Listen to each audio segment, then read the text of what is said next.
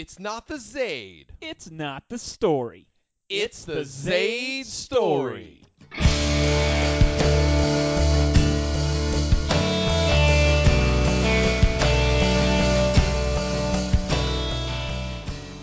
Welcome to the Zade story.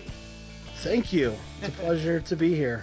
My name is Kevin Zade, as your typical host, and tonight we have a very special guest. We have Joshua Ligairi. Is that that's how you say it, right? That's how I say it. Okay. But there are other people who say it differently. So entirely Awesome. differently, in fact. Okay. What's the best one you've heard? Ligairi is probably the most common, which is always surprises me because there's no U involved anywhere. But that's a common one. Yeah. Ligairi is a popular pronunciation. Okay. But Ligairi is correct. There's an air right in the middle, AIR. So Right. that's how I remember. Yes. And Joshua here is an actual, real live movie director. It's impressive, right? Yes, it is. I know you've listened to some of our shows, but we have had some guest interviews, and they are very real, but they sound an awful lot like terrible impersonations from our co-host Josh and myself. Yeah. Uh, in fact, one time, Chris and his brother Topher Walken. Right. Yeah, so that's good. But I guarantee our listeners that you are in the flesh and blood a real movie director. It's really happening over here. Cool. So, in lieu of talking about a movie, since we didn't watch a movie together or have anything prepared for a recent release, I thought we would actually do a small interview with you because you are a filmmaker, and Yeah. that would be awesome. And I'm glad to be filling the Joshua seat here tonight. So that's good. Perfect. So is this technically the Zade Ligairi tonight? Is that safe to say? You are exactly correct. Okay. Cool. So, what got you into filmmaking? I think like a lot of kids of my generation that became filmmakers, it was the era that perfectly coincided with the release of all of these really fun 80s movies and video cameras becoming available to the general public. I don't know what it was, but I swear every filmmaker that's in my generation, it's like, I saw Star Wars, I saw Indiana Jones, I saw Goonies, and also my dad had a video camera, and that's exactly my story too. So just from a young age, I was always the kid running around with a video camera, filming with my friends, and every book report that was needed to be done in high school became a video. You know, we'd ask the teacher if we could shoot a video instead. And I was in a punk band and a skateboarder, so we were always shooting skateboarding videos and shooting music videos for our band and stuff like that. And I hadn't intended to be a filmmaker when I grew up. I actually intended to be a punk rock touring musician. That was my A plan. B plan was to be a fine artist painter. And then like D or C or D was like filmmaker. That didn't even register. But wow. yeah, in high school I just started doing photography and I realized, oh, this is much easier to capture an image with a camera than it is to paint it. Right. And I had some cool guys that were in my neighborhood. There was a guy named Reed Smoot who is a semi-famous cinematographer. He's well known by industry people because he was one of the first DPs to ever work in the IMAX format. Oh.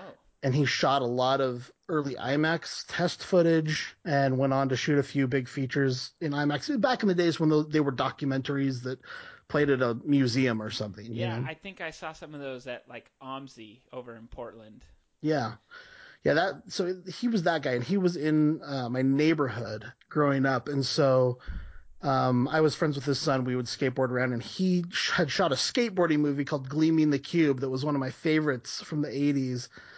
He was the DP on that movie, and so with Christian Slater and Tony Hawk and those guys were all in it, and so I thought that was so cool that he had shot Gleaming the Cube because it was my favorite movie, and so he kind of started mentoring us. We were in Boy Scouts, and he did the cinematography merit badge with us. And I got to work on a few film sets, and this is a very long answer to a really small question, but I'm trying to copy the Kevin Zade model here, so I'm Oh, just nice. talking and talking and talking until someone cuts me off. Yes, that's exactly what I go for.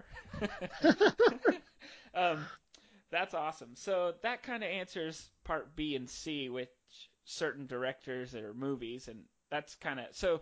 You were more interested in the cinematography, it sounds like. Yeah, I mean, I was looking at it from an artistic perspective, and when I first started working in the industry, I worked on a bunch of really crappy, low-budget independent films. In the art department, I worked in props and wardrobe and costumes, and to me, I was just always interested in whatever created the visual image. And so, for me, being a production designer or being the locations manager was awesome because I got to pick like this is the house and this is the mountain in the shot or this is the beach, and that was really exciting for me starting out when I started doing film stuff. And so I wanted to direct, but there's no way to work your way up to becoming a director, and I didn't realize that. I thought if I just worked in the entertainment industry long enough, I'd just get to be a director. And part of that was just being totally naive and having zero connections and just not knowing what to do. And at a certain point, I was making good money as a production designer, and then I realized I'm never going to get to direct unless I start doing it myself. And so that's when we did Cleanflix. I thought, okay, let's do a documentary, and that'll be a good way to start directing. Now, if I remember correctly, doing some minute research, there was like a film, like a really short film about the Yeti. Yeah, that was like something I did with a couple of my high school friends. It was like a 24-hour film festival kind of thing. Like they often the festivals will do like you have 24 hours to make a movie. You've got 5 people in your group, and everybody has to comprise your entire crew and cast. And so, I Okay. mean, it was just a goof thing. It's not. Yeah, it was kind of fun. Um, so Cleanflix is your first directorial credit, Yeah, that's right. and you're a co-director. Is that a friend of yours or? Andrew, his name's Andrew James. We were not friends when we started making it. We shared a friend in the producer of the film, a guy named Xavier. And Xavier, Andrew and I had both worked at a video store and then left and had started working in film. And Xavier still worked at that video store. And so we'd go into the video store and chat about this or that, and he'd ask questions like, what's it like working on a movie set? And he was the one that kept prompting me, you really should make a movie about Cleanflix. You really should make a movie about Cleanflix. And I thought, that's not interesting to an outside audience. Only people in this culture will get that, not the rest of the world. And then I went and I saw Kirby Dick's movie. This film was not yet rated. And I saw that in theaters. And when I saw that movie, I thought, okay, if he can make a movie about the MPAA, I can definitely make a movie about Cleanflix. So I went straight back to the video store and I grabbed Xavier and I was like, okay, let's do it. Let's make this Cleanflix movie. Oh, that is a great story. And And the really quick thing with that is he had also been talking to Andrew. He's like, well, I actually have been talking to someone else about it this whole time too. His name's Andrew, and you guys should meet. So we met and had lunch, and then we were making the movie the next day. Oh wow, that's cool. Yeah, I this film is not yet rated is one of the ones that I was going to compare to Cleanflix when we talk Okay. about that a little bit later. Yeah. Cool. So you're a documentary filmmaker. Is that like your heart and soul? You love documentaries, or do you see yourself making non-documentary type films in the future?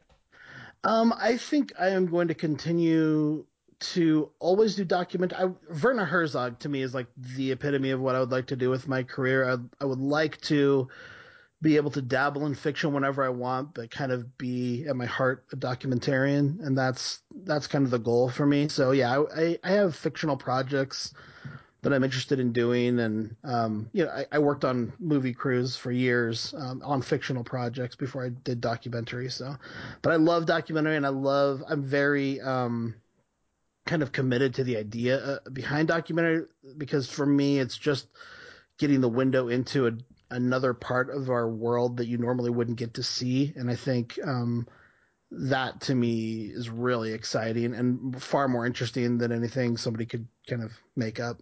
Yeah, it's like uh, th- fiction brings in a whole world that's made up when there's things like Cleanflix that is super interesting, but people don't understand is part of our world. That's an Yeah. interesting I'm take. really interested in real human drama, and so when I first became like a cinephile, I was really into like indie dramas and indie dramedies, and because I really liked that kind of gritty feel that they had. And then as I discovered documentary more and more, I became less and less interested in just regular drama. And now it's weird because it's pushed my other interests really far into genre.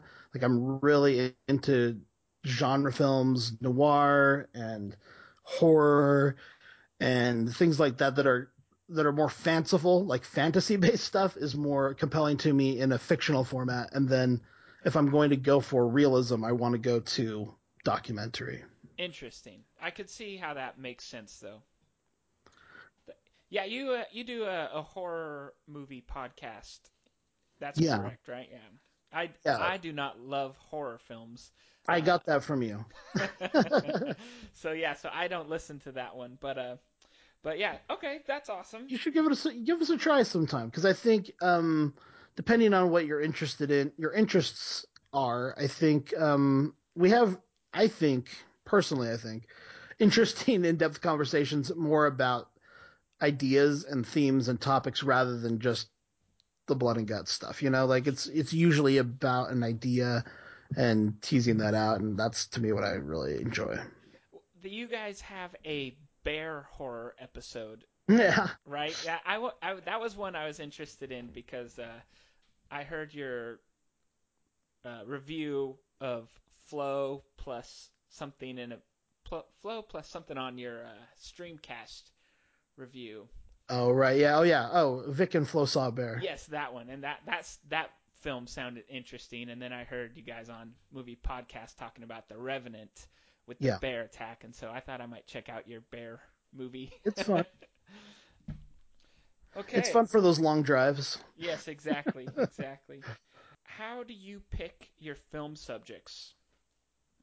Um, to me, I just try to find a story that is I find really compelling that nobody else is telling. And so, when I first started out, it was kind of like Wild West of documentary. It had kind of been broken wide open by mostly by Michael Moore, but there were a lot of other films right around the time Bowling for Columbine that came out that were these big hits like Spellbound.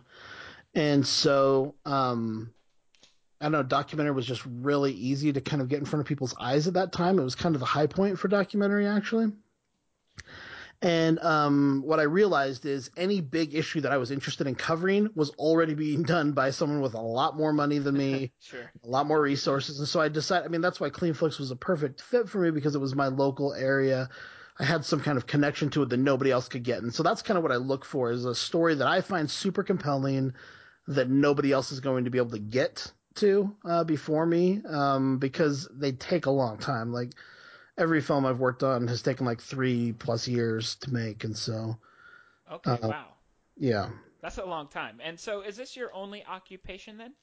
yeah. I've been doing this full time since um, probably a month or two before Cleanflix premiered at Toronto. And yeah, since that time, I've been doing this full time. Wow. That's awesome though, that you get to do what you Yeah, love for a living.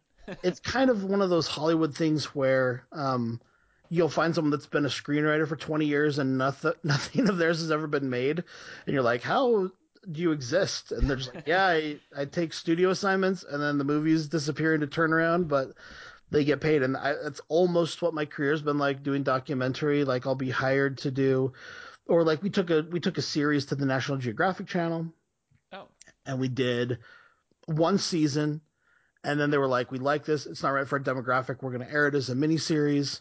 And it just like aired and then disappeared, you know? And that's like, and it's like, it's cool. You get paid, but then your work never is really seen by anybody. oh And I've, yeah. I've made 2 or 3 feature length documentaries since Cleanflix that are just in different stages of limbo right now. So I don't know. It's been a weird kind of experience, but I've been getting paid, so Oh, that's that's nice.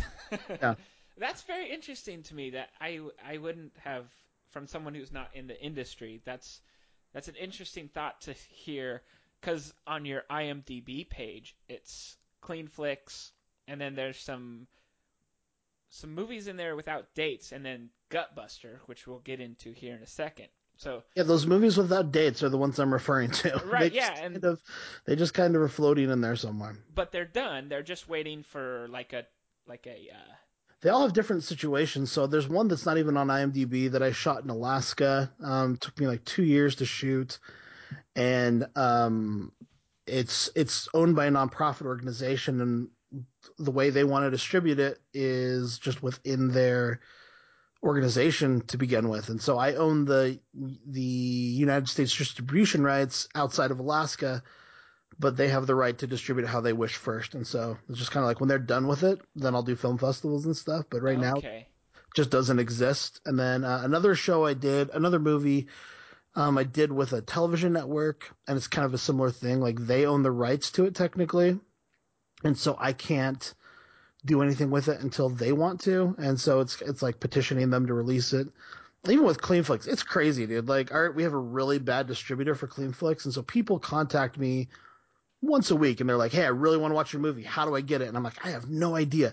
Like, our distributor does not like Amazon has contacted us for DVDs and he has not sent them to them, or it's like it was on Netflix for 3 years and then we never sent them discs, and so when our deal with them lapsed. Like they didn't have any discs on hand for the DVD system, and also our distribution deal had lapsed for whoever handled the digital rights, and so just the movie doesn't exist as far as Netflix is concerned. So I think Oh it's still wow. on iTunes, and I know you can watch it on Vimeo streaming.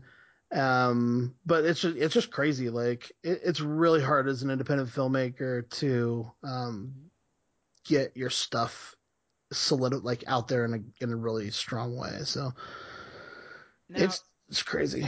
now this is a question I didn't write down, but uh so if you had an opportunity to continue making documentary films or just films in general, but you lost the opportunity to make money doing it. Uh, let's say your family would be provided for, but you wouldn't make money doing it. Would you still make movies? Oh yeah. Yeah, I think so. I mean, I definitely there are easier ways to make art. It's funny because I kind of come back around. Like now, I think I've got friends who are painters, and I'm like, wow, to just be left to yourself and get to create your art and not have to have 100 crew members and like an okay from a studio or from a nonprofit or whatever to like be able to make your movie. That sounds really great to make your art Mm. that way. But yeah, I love making them, and making them is my favorite part. Because I do that more than release them. So I Yeah. really enjoy making them. Well, that's probably a good thing since it sounds like it's a crazy turnaround for that. Yeah. I've been on so many fun adventures all over the world, and just to get to do that has been a blast. Oh, sure. That's kind of like the TV show Amazing Race. Like just Totally. just to go. I would pay almost to go. I Oh wouldn't have yeah. to worry about winning. Like that's just a crazy adventure. Oh yeah, absolutely. I just got to go to St. Vincent and the Grenadines in Barbados right before Christmas this last year. And it's just like I never in my life thought I would be down there doing anything, let alone getting paid to be down there doing something. And so I don't know. It's that is priceless. Yeah, no kidding. That's awesome. So, Gutbuster, it says it got released on January 23rd. Where did it get released? Does it say that? Where does it say that? Oh, well, on IMDb. Oh no, that's not correct. Okay. So, is it out yet? It's not available yet then? Gus Gutbuster will be coming out this year, probably for sure. It's still in post production. I think the Los Angeles Film Festival maybe is something we're looking at, but yeah, it's not. It hasn't been released yet. Okay, okay. So How do you know Dave Stone? You said that you kind of pick subjects that are interesting to you that kind of you have access to. Yeah, so that is true with my passion projects, and then there's another sort of project which are work for hires, and Gutbuster was one such situation. That was a project that was brought to me, and they wanted to make a health food documentary because they said, you know, what's really popular right now are these movies like Fed Up and Sick, Fat, and Nearly Dead and stuff like that. We want to make a health food documentary. And I said, that sounds really boring to me, and I don't want to interview all of the same uh, doctors and health experts that are in every other health food documentary movie.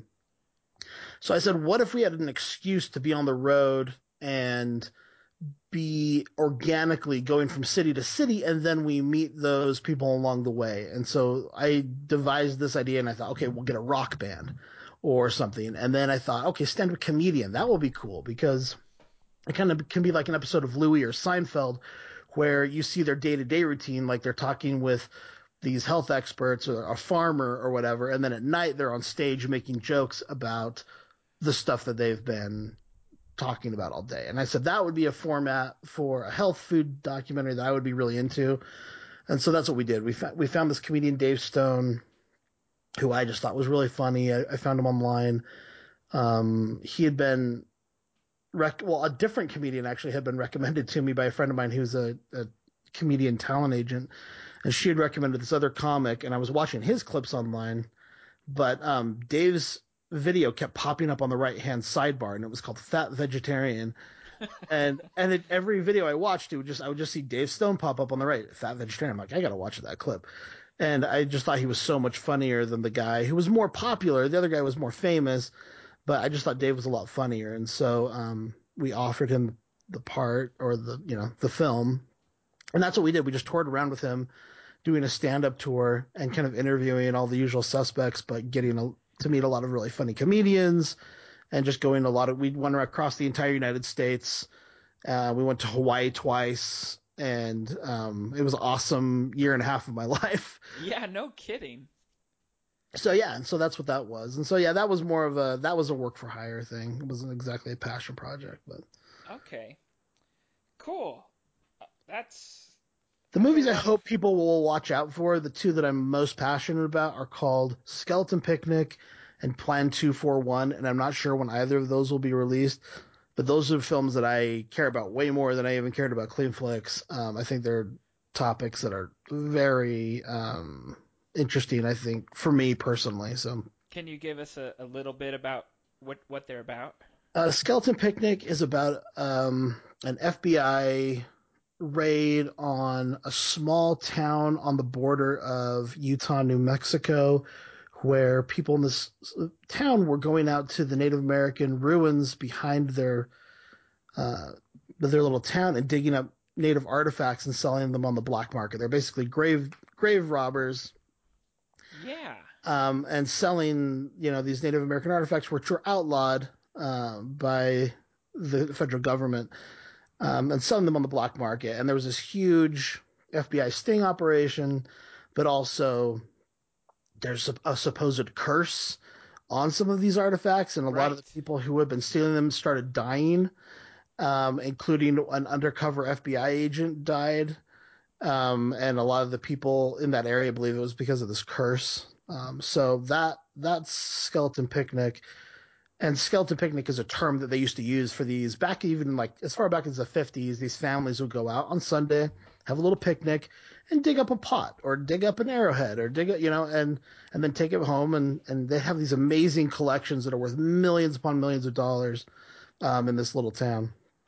So that's That's Skeleton Picnic. that sounds awesome. Yeah, that was a lot of fun. Plan 241 is a film about, again, the FBI is involved. This is about some guys in Alaska who have a militia and are kind of these goobery guys who they have these high-minded libertarian ideals, and they're all based around like the Constitution and all these things, but they start talking really revolutionary talk, and they end up getting in a lot of trouble from the federal government. And again, there's another FBI sting operation surrounding these guys, and they are charged with conspiracy to murder federal agents, and go to prison. And it's an interesting case about the line between free speech and terrorism, because they didn't actually do anything. They talked a lot of talk that they probably shouldn't have been talking, but they didn't actually commit any. Well, that's the question. Did they commit a crime? They didn't actually physically do anything. Right. And so some really odd, interesting characters in that story. But it's kind of centered around this Alaska militia. So what it sounds like is your next project will be a Malheur, Oregon FBI takeover documentary. That would be a lot of fun, wouldn't I would watch it. it? Not Cool. getting it within many, many miles of those guys. Yeah, yeah. I'm in Salem, so I'm safe. Don't worry. Cool. That's kind of a. Oh, I guess two more questions. It's kind of A and B question, but being a filmmaker, does it affect the way you watch or enjoy movies? And then the flip side of that is, how does being a film watcher affect the way you make your films? That's an interesting question. So the first question, I think, it really affected me a lot when I was started working on crews. When I first started crewing, all I could see was um, the artifice, because I was working in props, I was working in wardrobe, I was working in locations and set design, and so I was really hyper aware of all that stuff. And as I've started directing, it affects me less and less, because now I'm so focused on story, that I'm really trying to kind of let the story wash over me more. And I think I don't notice those things as much. I think, funnily enough, podcasting actually um, affects me more than being a filmmaker, because I'm watching the films usually to review them Right. on the podcast, and so I'm saying like, okay, well, how was this performance? How was the cinematography? How was the sound design? How was the CGI? And those are the things that pull me out of the movie more, is if I have to review a film for a podcast. That's funny. My wife and I were just watching a movie. I don't remember what it was, but I was like, I came out of it thinking, like how I would talk about the show. And my wife was like, it wasn't a very believable story. And I was like, well, yeah, the story wasn't important, though. It was the the direction, the performance, Yeah, believability has nothing to, like, as kind of took me back what you just said there. It's like, when you're watching it to talk about it in that aspect, it kind of changes the way you watch it. definitely, definitely does. And then the second part, what was that? How does being a film viewer affect the filmmaking? It hasn't that much yet. I think we made a few mistakes with Cleanflix that I really regret, and that was chasing trends. I think we were trying to be really current and modern when we made the film, but the movies took so long to be made. It took us 3 years to make it, and then another 3 years before we got really wide distribution, that now you're dealing with trends that are 6 years old. And Oh, so it right. doesn't, if not only does it not feel current, it feels dated and weird to a lot of people. Now we're getting far enough away from it that I think it just feels like a time capsule, which I'm okay with that more Yes. than when it first came out, feeling like, ugh, kind of cringing at like some of the aesthetics. Um, but yeah, I think as a filmmaker, the best thing, especially in documentary, I think you can do is just try to be classic and honest and do your own thing, and not and really reject kind of what else is happening in the film world. That's how I feel about documentary. With fiction, I haven't really made a mark yet, but I have been working on several screenplays and things that I'm hoping to do, and that I'm being actually hyper vigilant about making sure that I'm not repeating anything genre wise. So I'm like, if let's say I was writing a zombie movie, I'm not, but I'm really making sure I know every zombie movie, and making sure I'm not doing anything else that anybody did in the exact same way, so that I'm not being repetitive. So I don't know. It's changed that a little bit. Right. Okay, great. That's awesome. Well, cool. I was going to ask you some podcasting questions, but I think you kind of answered most of them. Sorry, I talk a lot. No, that's good. That's good. My last question that isn't about Cleanflix. If I remember right, you're not that into the Oscars, correct? um, I don't.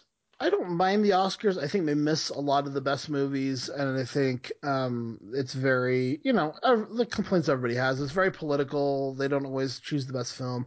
I like them. I'm not as like some of my co-hosts, like Jason Piles, who I do a couple podcasts with, is obsessed with the Oscars. And Right. so I'm not where he is. But I heard about the challenge you guys are doing, where you're going to watch all the Best Picture nominees, hmm or all the Best Picture. Like that sounds awesome to me. I'm into that. So Okay. yeah, Have you seen any of the Best Picture nominees yet? I'm sure you've seen Revenant. I have seen Revenant. It's funny that you say that right after. I have no idea what's nominated for Best Picture. I couldn't even tell you. I don't. Probably not. Spotlight.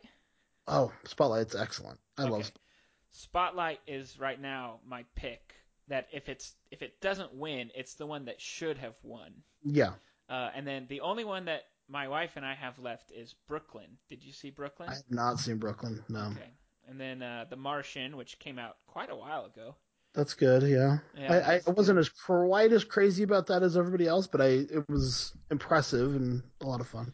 Now, as a filmmaker, I'm very curious to see what you say about Bridge of Spies. Have you seen that one? I hated Bridge of Spies. I thought it was so boring. It was long and boring.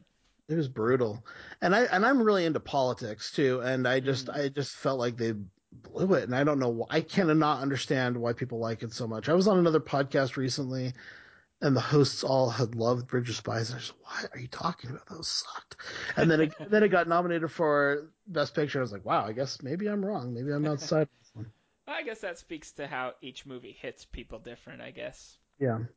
No, like Hail Caesar.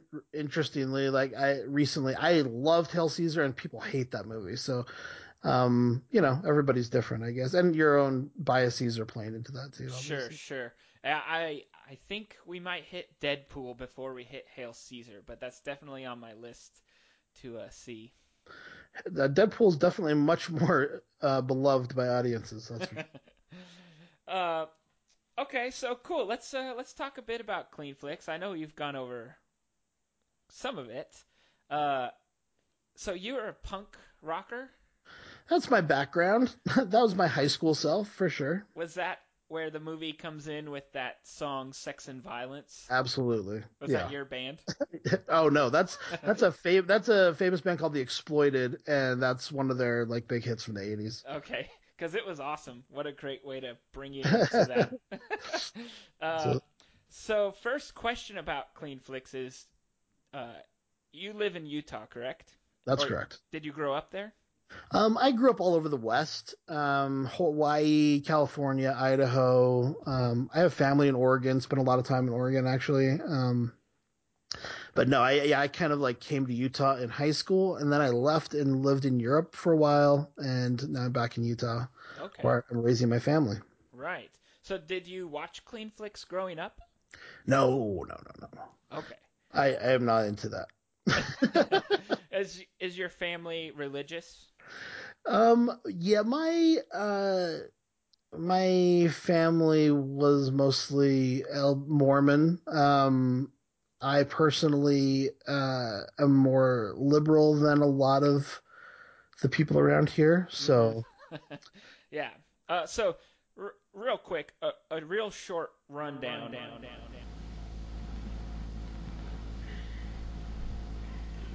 Forsake your sins. Don't see R rated movies. And go no more after the lust of your eyes. For the mind through which this filth passes is never the same afterwards. Cleanflix is about a business in Utah that's run by a Mormon, not the Mormons, right? It's just he was just Yeah, it's certainly not an official church thing, but Right. it grows from a church teaching, and so that's where the kind of confusion comes in, I guess. About not watching R-rated movies. Correct. And so people would buy DVDs and send them to this guy who would cut out the profanity and the nudity and gore, right? Absolutely. Yeah, the sexuality, vulgar language, and then resell this to conservative audiences. And he was pretty successful doing that in Utah. And then it started to grow and grow across the United States, largely in the Bible Belt, also within school and prison systems. So it was on track to become a very profitable business. Right. And so that's what the documentary is about. It's about the man who runs it, and then just the phenomenon that was Cleanflix, right? That's great. Yeah, I think it takes a twist toward the middle of the film, but yeah, basically what happens is the Directors Guild of America decides that they're not going to allow this to go on anymore. So there's a huge lawsuit between Steven Spielberg, Robert Redford, Martin Scorsese, and these little mom and pop stores in Utah, and that's kind of the starting point for the film is that conflict. What we found interesting was that the courts shut Cleanflix down, and then what we found most interesting is that once they were shut down, a group of people basically decide as a form of civil disobedience that they're going to continue doing it anyway. And so that to us that was the heart of the story, but we couldn't kind of get to that without all of the setup of what had come before. Yeah, right. And so there's a couple of different twists in the film. So Yeah, I don't want to ruin it for the people who haven't seen that yet. So that's about enough yeah, background. they're pretty shocking. Like people who are going in with a clean slate are usually very surprised by the twists in the movie. Like it's a pretty fun ride, I think, if you don't do any research about it going in. Right, right. I watched this movie on Netflix when it was on the streaming Okay. Netflix. Yep. Long before I listened to Movie Podcast Weekly. Okay. So when I listened to Movie Podcast Weekly and found out that you were the director, I thought that was kind of cool since That's funny. I'd actually watched Cleanflix long before I'd listened to uh, the podcast. So that was kind of cool. Uh, so as we do here on the Zade story, we do a favorite part and a least favorite part. And I know this is like asking you which of your children you love the most. But if you were to say your favorite part, what would you say is your favorite part of Cleanflix? They're both twists, so I don't. Okay. One of them is a big reveal about the nature of two of the guys we've been following for most of the film, and it's done with at the time for us, it was we're having no money and no real tools to do like the kind of collage of news reports and newspapers and After Effects. It was a really fun thing for us to kind of deliver that part of the film, and that was my favorite moment. I just really like the music, and I really like the effects there. I To be honest, I haven't watched it in several years, so Sure, sure. I don't know that they hold up now. Yeah. They seemed really good to me at the time, and I really really enjoyed that. My least favorite part is has to do with that same guy, but it's something his ex girlfriend says about him, and I've always regretted putting her statement in the film because Mm, although it does relate to his character, I do feel like it's the one weak point of our argument that this is just about the story of Cleanflix. I think it delves into the personal a little more than I feel comfortable with. mm-hmm. And I don't know if you remember her quote that she says, but it always gets like a big like laugh and like gasp from the audience when she says it. And and as satisfying as that should be, I always regret it. Like I'm like, dang it, that was the step too far. Like that. Yes, I understand. I was the one that gasped laughed, so I enjoyed it. But I like it coming, too. It's funny, but yeah. yeah, from your perspective, I do see how that does kind of it tilts the angle of the gun a little bit.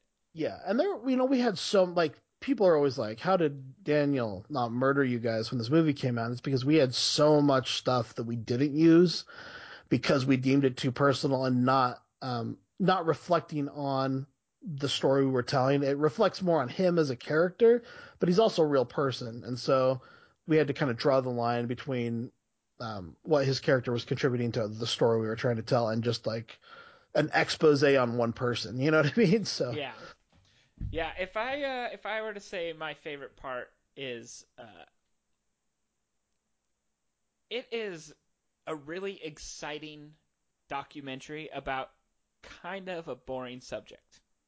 Yeah. If I mean, it's obviously not boring to you, but the movie is not boring at all. It's fascinating, and watching it, obviously without knowing you, I had uh, no different experience. It was Yeah. so exciting to watch. Now I'm an industry kind of person. I love watching, Exit Through the Gift Shop.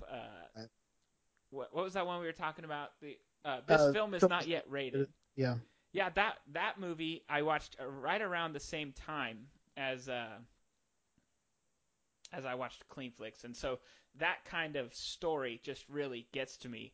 But I found your film twice as fascinating and definitely more fun than this film is not yet rated. And to me, it was really pretty much the same type of subject. Oh wow, thank you. Yeah, Uh, that means a lot. yeah, I love it when you can feel your heart racing when there's no action. Yeah, and Like there's no action. yeah, when you watch a movie like Mad Max, you Right. expect your heart to be racing the whole time because it's pure action 100% of the time. Yeah. And so when you can get that same emotion out of uh, out of a film that doesn't have any sort of those effects or uh, action, you know what I mean? Yeah. Yeah. No, absolutely. Yeah. I mean, and it's you're right. Like the on-screen visuals are video stores and movie like case covers and posters and things that aren't necessarily, like the sign on the outside of a video store isn't like inherently interesting by any Right. means. Well, what makes it interesting is the actions these people are taking, getting to know the ins and outs of the culture. I think to me is one of the more exciting ideas, and I don't know, it does kind of unravel in a fun way. I think too. I started watching it again in preparation. I did not get to finish it uh, today, but there Where was did where did you find it, by the way? it's available on iTunes. Yeah, Okay, so that's I rented it on iTunes. Uh, but my least favorite part, and him. this is awkward since you're the guy who made it. No, it's listen. I've got lots of least favorite parts. Sure, but I just have to say my least favorite part is the text on the screen. Yeah, But it's hard to get all that information without the text. So it's a it's lot of info. Like, and that was something we struggled with. Like at the time this film came out, the lamest thing you could possibly. This is kind of an example of chasing trends. Like the least cool thing you could do as a documentarian was have voiceover. And so we were like, we will not have voiceover. And so we were trying to be very verite and allow our characters to tell the story themselves. But then our movie was way too long, and we got to this point where we were like, man, we could cut 20 minutes out of the movie if we just take this by the reins and tell the things quickly that we don't care about. So it was always like very expositional every time that there was text. And we're like, if we could just get rid of the exposition, we can cut 20 minutes out and then we can leave the character stuff in. And that, I mean, it was a choice that I regret from time to time. Um, there are a few other documentary interesting. I don't know if you saw the documentary Dinosaur 13, but no, that just came out a couple years ago or so, yeah, like a right? year and a half ago. Yeah, Yeah. those guys saw Cleanflix and liked that and copied it for their movie. So I don't know, like it's hard, I think, as a documentary filmmaker to tell the story quickly. If it's this dense, like there was so much to get through for our film. Oh, absolutely. And there Like people was always say, like, why didn't you just make this 2 movies? You could have made 2 movies with the content, and then you wouldn't have to do it. And it's just like, yeah, but does anybody really want? Like, I would watch 2 Cleanflix movies, right. but most people aren't going to watch 2 Cleanflix movies. Yeah, well, and it sounds like with all this trouble with dis- dispersing the material, does two make it harder or easier to Yeah, get that out? you're absolutely fair. Like, that's a very good criticism, and I just don't know the way around it. That's one of those things. Like, I was not, and probably still am not, skilled enough to get around that complaint. Well, and it's less of a complaint than it is just, I always tell Josh, you got to pick one thing, that could Yeah. have been better. Not that it's ever necessarily always bad. It's just if there's No, one look, thing you could that's change. I mean, it's a common complaint. We've had that complaint quite a bit. No one's ever said it to me. Like, no one's been rude enough to say it to my face Yeah, for like I did. but that's definitely like in the comments on Netflix and stuff, like people complaining about that for sure. Well, it didn't take away from me. In fact, there was one that I did write down that I just really loved, partially because of the subject matter and partially just because of the title. I think it's chapter 2, and it says flesh and blood, Yeah. and like that's just so like just it sounds gritty, especially because what we're talking about in the subject matter, it just fit perfectly. So, and there's a good compliment on text because that was awesome. That's funny. Uh, Now we won't rate Cleanflix because you made it and I've already insulted it. That's honestly, that is not there. I have so many complaints with the movie. I would not even release it now. Like, if you were like, "Do you want to make some changes to this?" I'd be like, "Let's just box it up. No one needs." Oh, I think it's better than that. Okay. I'm just saying it's hard to live with your mistakes in life, and usually they're not on display for people to rent for $6.99 or whatever. Right. um, cool. I did not know you had that music background, so that was kind of one of my questions about how you picked the music in the films. Yeah, so Cleanflix, this was we there was that song we really wanted from the Exploited. The other music, that's another thing people hate the score or love it. Like, people that have either been like requesting to buy the score, or they're like, that was the worst part of your movie was the score. And so there's part of me that's like, okay, well, that's something I can live with, being kind of in that middle ground of nobody's happy with it, but Right, right. Uh, is it just music that you found online, or no, did? so the rest of that, sorry, is one artist. His name's Chris Oran, and he was in a band that was kind of early on in that kind of electro, 80s throwback music, 8-bit kind of stuff.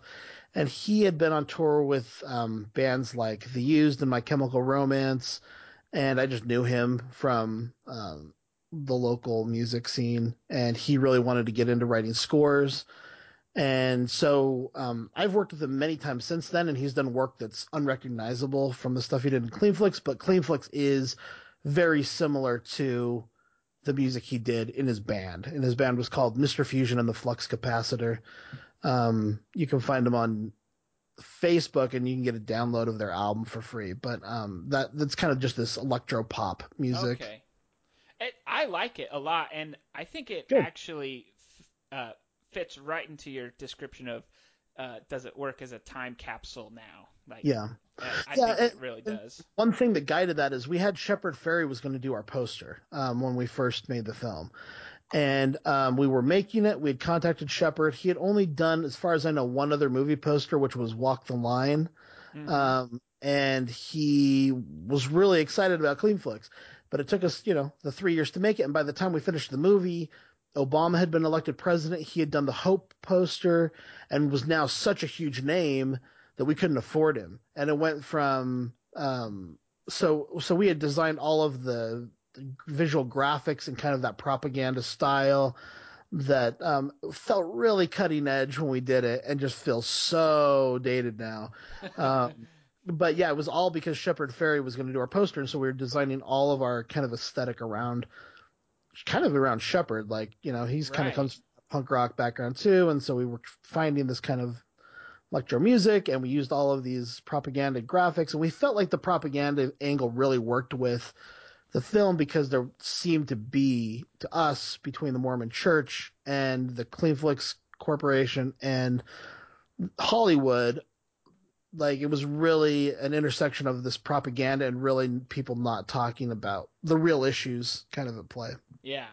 Yeah, that I like the poster. Well, at least it looks like the poster on iTunes. It Yeah, looks exactly like you're talking about. yeah. Uh, But those graphics within the film, like where there's like the sun rays and all that kind of stuff, yes. that was all kind of tied to that Right. Shepard aesthetic. Hmm. Very cool. Well, hey, I really appreciate this. This was eye-opening and really cool. Thank you for coming. Yeah, it's fun to Um, just sit and talk about yourself for an hour. so we've got Gutbuster coming up. We got Skeleton Picnic and Plan 241. Yeah. Uh, Gutbuster is going to be the first thing that comes out. And then probably that other nonprofit documentary I talked about in Alaska. yeah.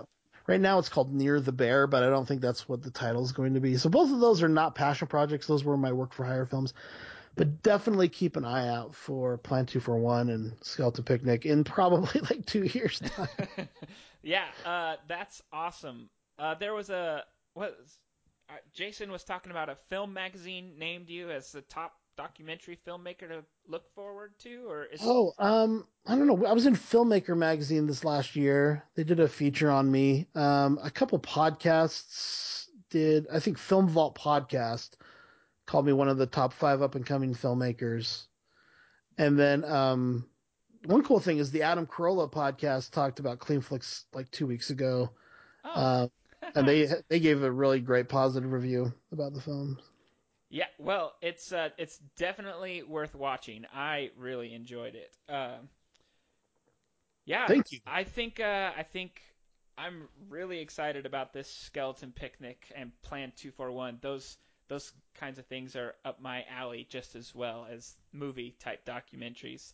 Um, You'll have to tell me what you don't like about horror movies, and then I'll try to make mine watchable for you. Like I'll try to massage it so that it's to your liking. well, maybe I could just send it to Cleanflix. There you go. Did you want to plug anything else that you're doing? Your podcasts with your wife, or Yeah, I mean, if people here like podcasts, which I'm guessing they do, and you're not totally sick, I mean, usually don't talk about myself this much. I'm an awful name dropper and stuff, but at least I don't talk about myself quite this much. I'm on a podcast called Movie Streamcast. I do it with my wife and a few other hosts now as well. And we cover movies that are currently streaming online every week. We just talk about another movie and some TV and stuff that's streaming. And those are really short podcasts. We aim for like a 15-minute episode. And then on horror movie podcasts are much longer. They're like 3-hour episodes.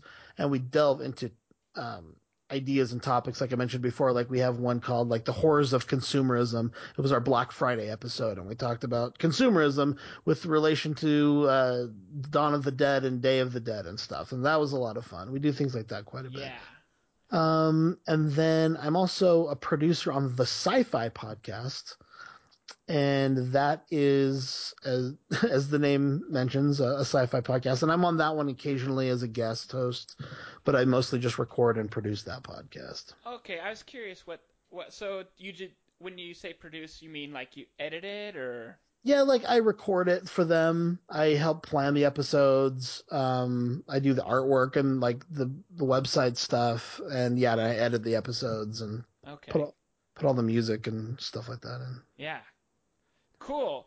Well, thank you again so much. If you wanted to say our tagline for the love of movies and beer, uh, we'll go ahead and get on out of here. My name is Kevin Zade for the Zade Story, and Oh, one thing I'd like to tell your audience. oh I know yeah, it's too late, nope, but if people want to get a copy of Cleanflix on DVD, just to contact me on Twitter at Icarus Arts, and I will figure out a way to get you a copy. And I'd love to send you a copy too, because the DVD is really cool. Actually, it's got the original version. It's also got a clean version of the documentary, Oh, and it's got a commentary and a bunch of deleted scenes and stuff. So if anybody wants one, I don't know if Amazon has them, but I have got a bunch. So I definitely want one because I've told my dad and brother about this a long time ago, and I don't know if they ever watched it, but I would watch it again too. So I would okay, love one. That would be awesome. well, send me a message with your address, and I'll send one to you. Wow, cool. Look at that. An interview and a DVD. Cool. As my friend Josh, the other Josh, always says, one of the best compliments you can give us is tell your friends about us, both in person and on the line. So if you wanted to give us a shout out, that'd be great. But really, just thank you so much for being here. Absolutely, for the love of movies and beer. All right, thanks a lot, Joshua. This was really, really cool. That was awesome. Thank you.